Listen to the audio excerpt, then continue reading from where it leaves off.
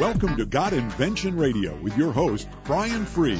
Welcome to Got Invention Radio. I'm your host, Brian Freed, and tonight we have SurveyMonkey with us. I've been trying to get SurveyMonkey on our show for quite some time. I thought it would be a very valuable lesson for the inventors out there. You have an idea, you want to be able to figure out if it's marketable or not. What better way than to have a survey? I know in the past there's traditional ways of doing surveys, but now there's SurveyMonkey. So welcome, Dr. Phil Garland. He's the VP of Methodology, and Brent Chudoba, and he's the Vice President of Business Strategy. Welcome, both of you, to the show. Thank you, sir. Brian. All right, thank you. If you don't mind, you mentioned it's okay to call you Phil, right?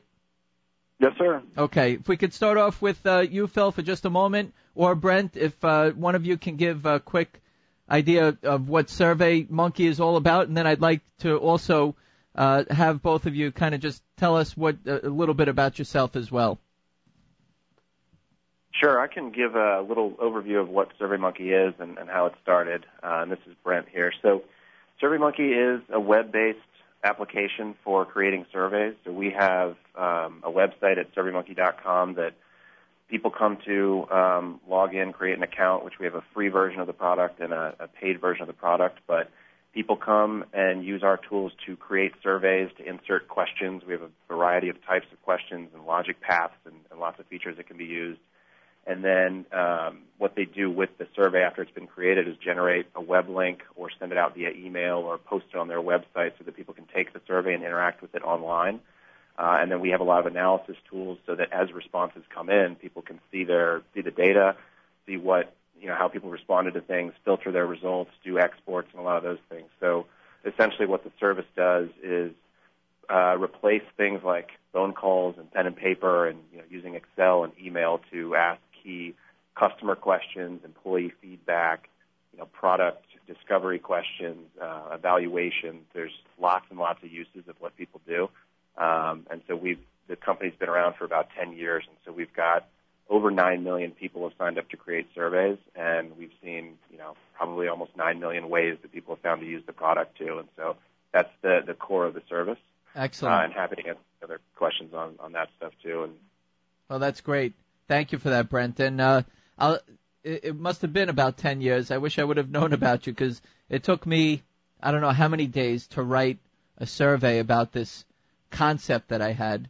And then I ended up going in front of Barnes & Noble and a couple other stores interviewing teens and giving them a $10 gift certificate to Borders Books or wherever it was for the cafe over there. But look at how much things have evolved where you can actually do this whole social activity of getting those type of responses from people all over the country, all over the world, just by a type of platform just like you have on SurveyMonkey. But we're going to get into all that, maybe to start off with some traditional ways that people did surveys and now how you offer it.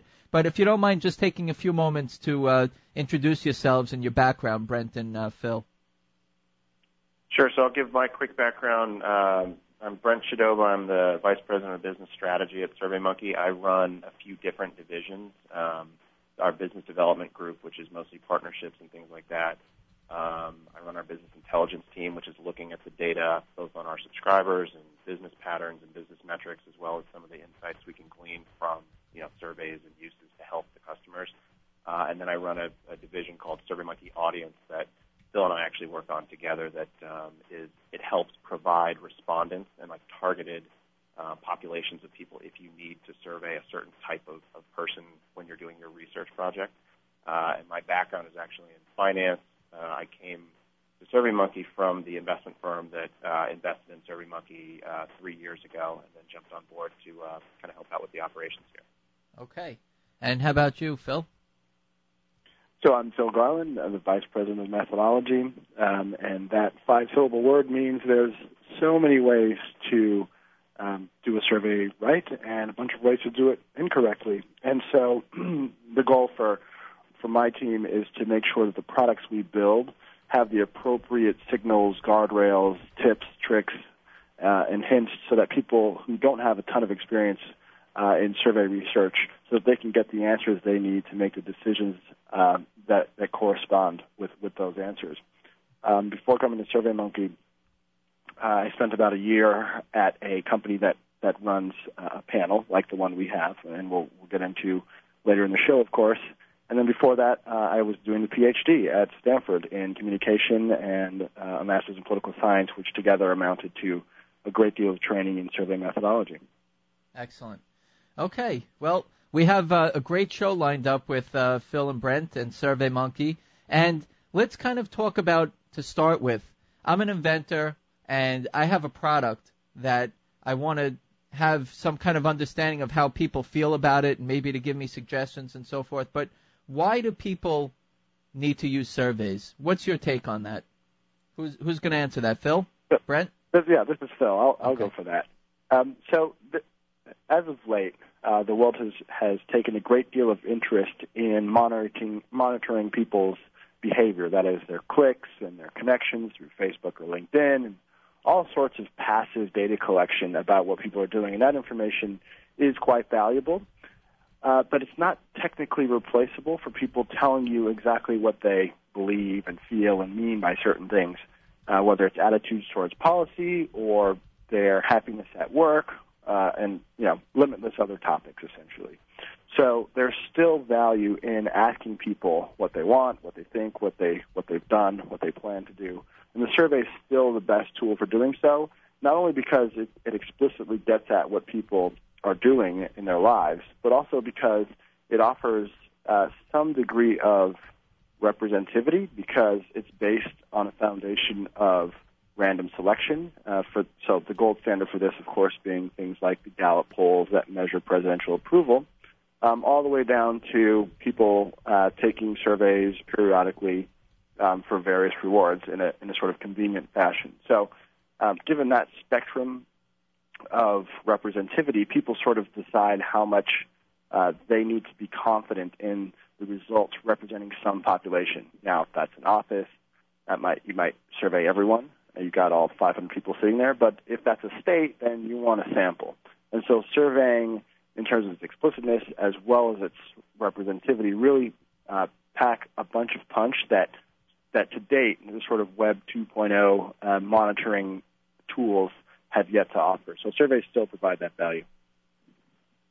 So initially, with the old traditional way, I guess, is it called traditional, just doing the kind of pen and paper Excel spreadsheet seems like it's new technology compared to what it was. So what was it back then? How were people doing surveys, and how did they evaluate, and how has it evolved till today? So the whole enterprise started, of course, with face-to-face interviewing.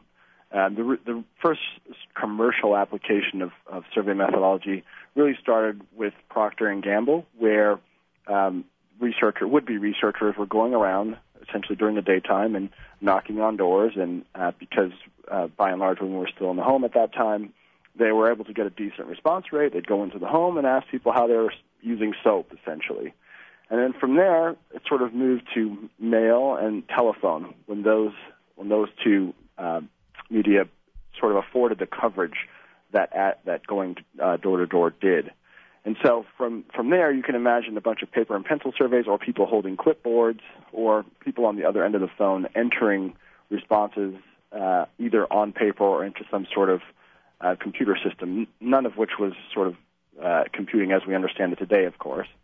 And then from there, people started to do surveys on their own, whether that was handing them out or doing them via email, as you say, with an Excel spreadsheet, or even just, hey, tell me if you liked the potluck last week via email. So SurveyMonkey, started 11 years ago.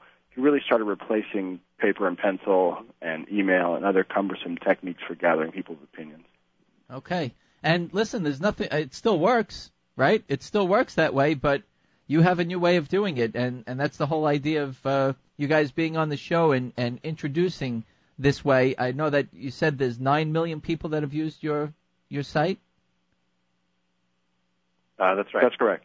So I'm sure there's plenty more that, there's people that might have used your services and your technology in the past, but I know that a lot of our listeners have not used it, and they're still doing the old school way of doing surveys. So this will be a great way for them to understand what it is that you offer, which will be great throughout the show.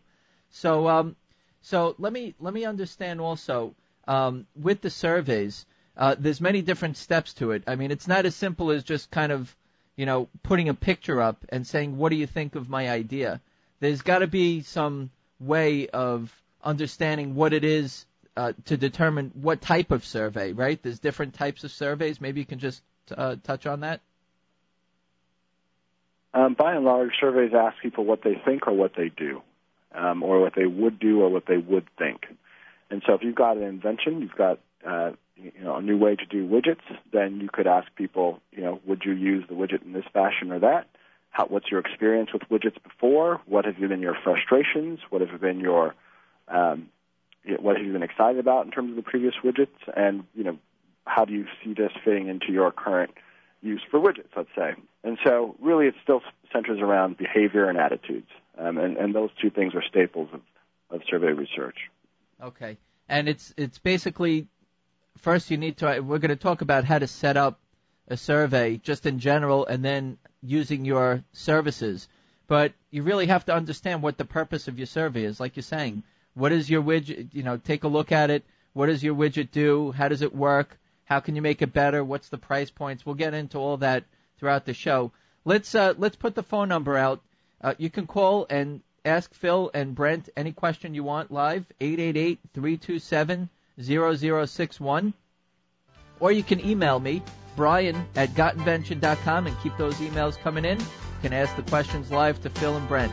Okay, we'll be back with Dr. Phil Garland and Brent Chudoba from SurveyMonkey on Got Invention Radio on WSRadio.com, the worldwide leader in Internet talk. Stay tuned for segment 2.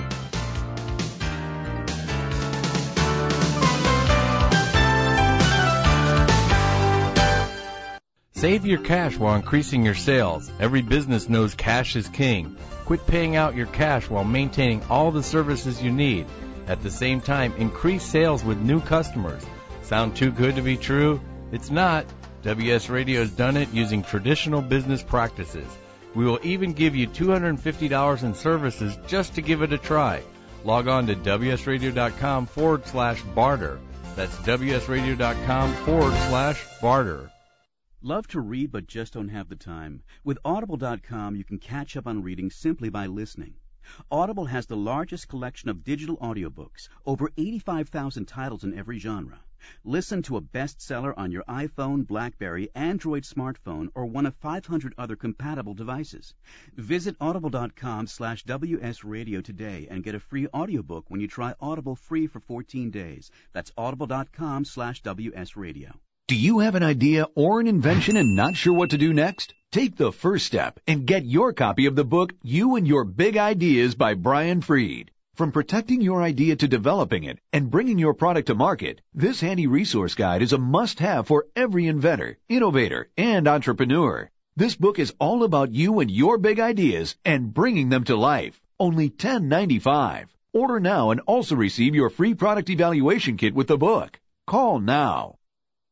High cholesterol is a ticking time bomb. Statistically, you or a family member needs to lower their cholesterol today. Besides diet and exercise, the best answer is Cardarol, an all-natural dietary supplement that combines 9 natural ingredients proven to lower cholesterol levels in just 30 days. Cardarol is the complete solution. Visit Cardarol.net to learn more and start your risk-free 30-day trial. Cardarol is guaranteed to lower your cholesterol or your money back. That's Cardarol.net, Cardiol.net,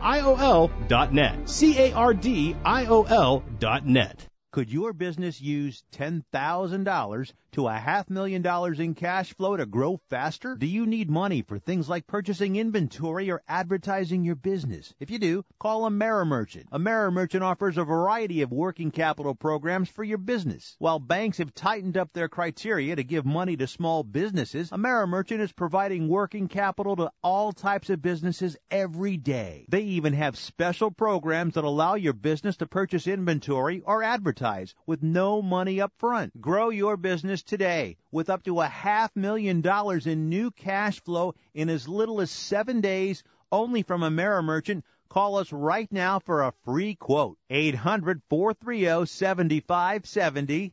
800-430-7570. Call us 24 hours a day for a free quote. 800-430-7570.